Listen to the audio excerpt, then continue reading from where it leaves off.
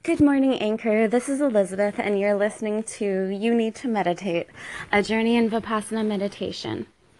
First off, I just wanted to apologize for how inconsistent and random the times are when I am able to put anything up on my Anchor channel.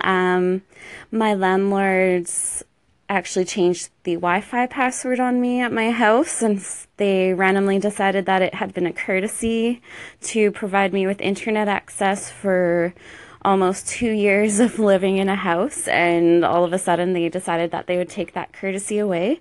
So I do not have internet access where I'm living, and so I basically just listen to my Anchor when I'm commuting and update my channel whenever I have some free time with internet access, and unfortunately it's more rare than I would hope.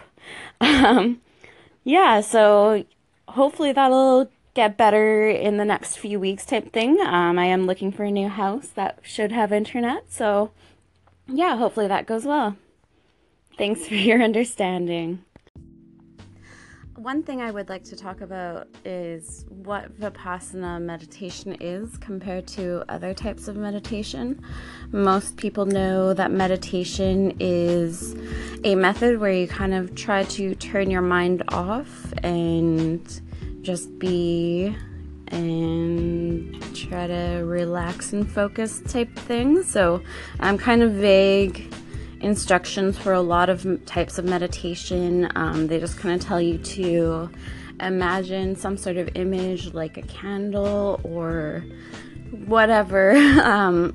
It's super vague, kind of confusing to figure out what exactly you're supposed to be doing in a lot of types of meditation. So Vipassana is not like that. It's super specific. There's teachers and guides to help you do it. You just need to go to the 10-day course. I've mentioned the 10-day course a few times, and I'm not trying to sell anything on you. The courses are actually completely by donation. You don't pay a dime until you've completed your first 10 days, and even then it's whatever amount you are able to pay or want to pay.